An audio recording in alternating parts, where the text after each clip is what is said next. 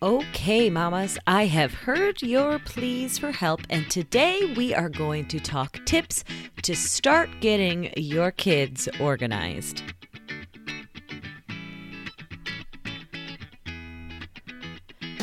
Welcome to Cocktails and Containers, your source for organizing strategies perfectly paired with a cocktail. And now, here's your host, who needs a little wine to go with her kids' wine, Christy Lingo. Hello, and welcome back to Cocktails and Containers. For those of you new to this podcast, my name is Christy Lingo. I'm a mom to two boys, ages 5 and 7, a mom organizing expert, and I've been working as a professional organizer for nearly a decade. My goal with this podcast is to chat about ways to organize and simplify your family and give you a delicious cocktail to help you celebrate surviving another day of parenting. Today's episode was recorded in a recent live chat in my Cocktails and Containers Facebook group, where I talked about my 3 basic tips for starting to get your family organized. And you'll also get a bonus tip on how to organize your kids' toys when the question came up from somebody who was on that live chat. I go live in this group every week, so it's a great way to chat directly with me and other mamas like you about organizing issues you might be having in your home. So be sure to look us up the next time you're on Facebook. Just search for Cocktails and Containers. And before we get into this week's organizing tips for kids, let's have a cocktail. Seeing as Tuesday is Fat Tuesday, I figured a hurricane was in order. And just a little bit of history on the hurricane before we get into the recipe. Legend has it that it was developed in the 1940s by a New Orleans tavern owner named Pat O'Brien. O'Brien needed to use up the less popular rum that he had in backstock, and thus the fruity cousin to the daiquiri was born. The name came because the glass that they served it in resembled the top of a hurricane lamp, and so this Fat Tuesday New Orleans staple was born. And while the original is made with Fasciola, which is a passion fruit syrup, I did find a recipe that's very similar to the original, but it may be a little bit easier to find the passion fruit juice. So to make your hurricane, you are going to take 2 ounces of light rum, 2 ounces of dark rum, 2 ounces of passion fruit juice, which you can usually find if you've got an international grocery store or maybe in the international aisle of your grocery store, 1 ounce of orange juice, the juice of half a lime, a tablespoon of simple syrup, and a tablespoon of grenadine. You can also have an orange slice and some cherries for a garnish if you'd like. And to make, you're going to squeeze that lime juice over ice in a shaker and then put all of the remaining ingredients into that cocktail shaker and shake well. Strain it into the hurricane glass and garnish with the cherry and the orange slice. And that, my friends, is your traditional Fat Tuesday hurricane. Remember, you can find this and every recipe we make here on Cocktails and Containers in the show notes, which are at podcast.simplesolutionsorganizing.com. And now let's go over my 3 basic tips for organizing kids. First thing I want to talk about, and this is sort of what I do with all of organizing clients, whether it's for kids or for adults or for seniors, I tell you to keep it simple. You have to keep things very simple because a lot of times our adult brains come up with systems that are way too hard for kids. And so what I want you to do is start with a very, very basic system for your family. So I gave the example of my kids and their laundry.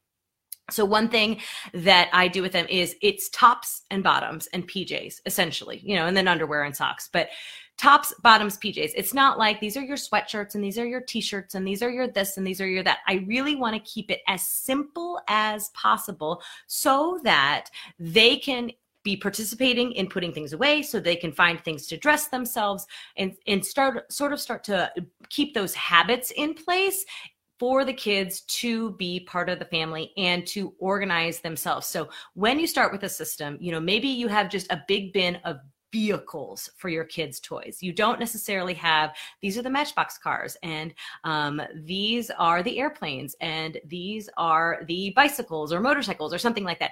You know, you want to keep it as simple as possible so that the kids can get on board with it and can learn and can feel confident moving forward in what they're doing. So really start with those systems being very simple and very easy for the kids to follow, because if there's too many steps and there's too much to do, you know, it's like when I tell my 5-year-old when we're walking out the door in the morning, hey, grab your shoes, get your coat, get your hat, get your gloves, brush your teeth, do your hair. It's just like his brain doesn't work anymore. So I want to try to keep it as easy as possible for the kids to follow so that they feel confident and so that they'll actually like want to be involved and be part of the process of getting the house organized and keeping it there. And so that when they grow up, they can grow into adults that are like actually working on these kinds of things. So keep it nice and simple, and keep the cleanup, keep the tasks simple and short. So maybe not necessarily focus on an entire room at one time.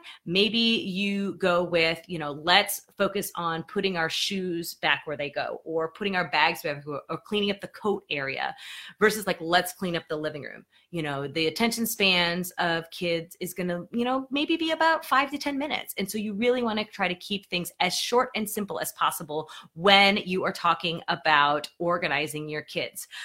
Also, what you want to do is, you know, get rid of the extra stuff. And I know that this is sort of like a duh when you're talking about organizing, but if you have way more to put away, I say, if you have 100 toys to put away or you have 10 toys to put away, which is going to take you less time?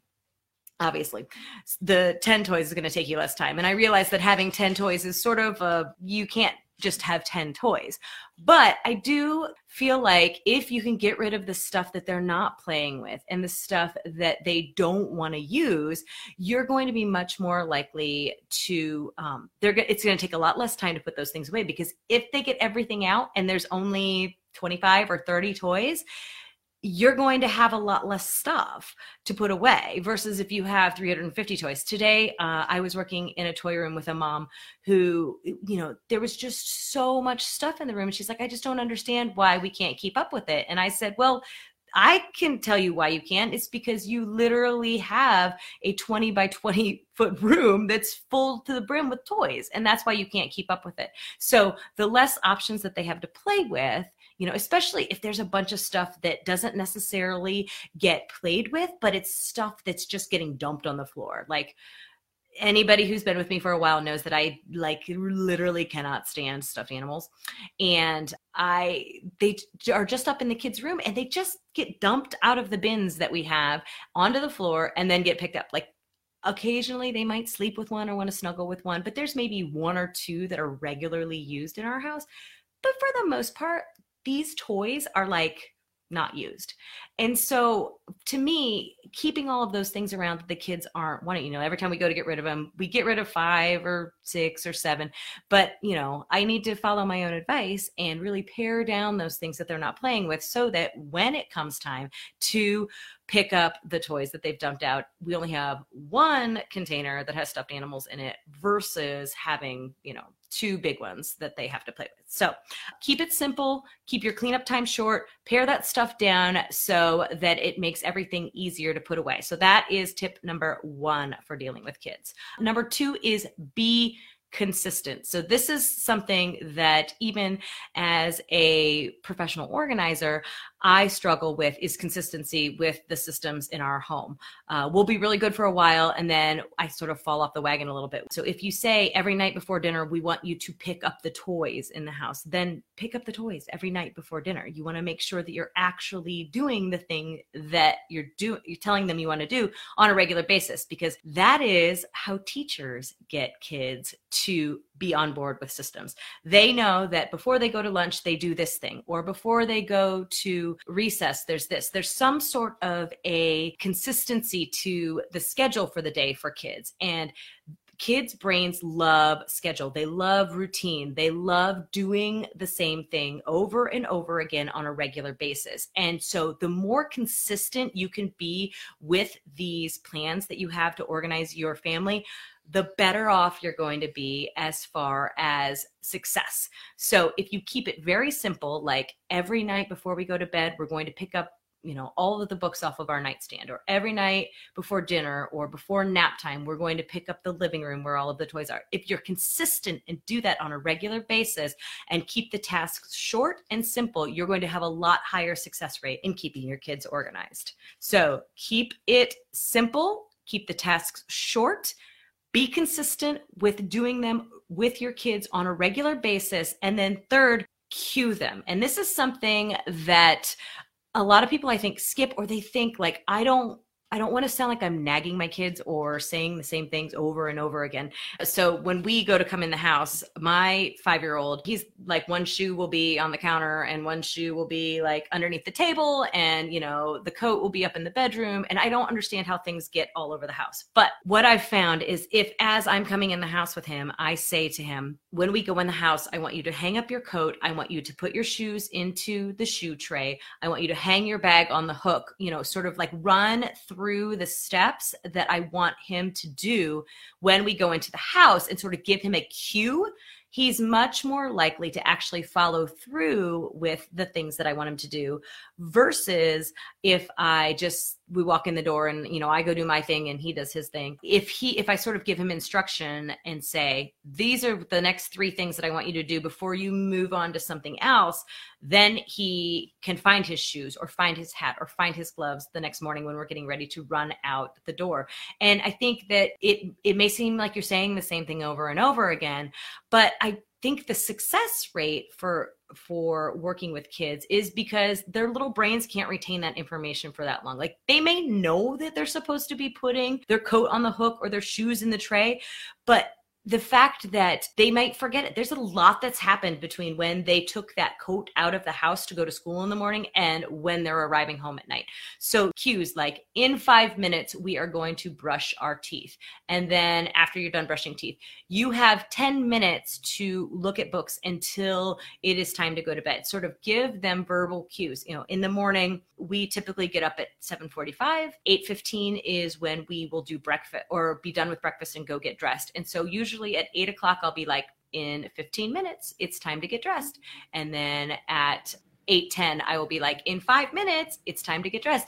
And the reason that I do this, as annoying as it is, or it may sound, is because I really want them to get this idea that it's coming, prepare yourself. We're about to make a shift in what you're doing right now is eating, and what you are going to be doing next is getting dressed. So by sort of preparing them with these verbal cues that there's a change that's coming, and I really want you to be on board for this change and know what's going on, that is going to make that transition a lot more successful, because kids really before the age of about 10 or 12 have trouble with those transitions. So you really want to make sure that you're sort of giving them a cue that says, in X amount of time, we're going to be doing this, or this is what's going to happen when we go into the house, or so on and so forth. So giving those verbal cues maybe once or twice, it depends on how your kid responds to dealing with these changes and transitions. You may need to give them a cue 4 times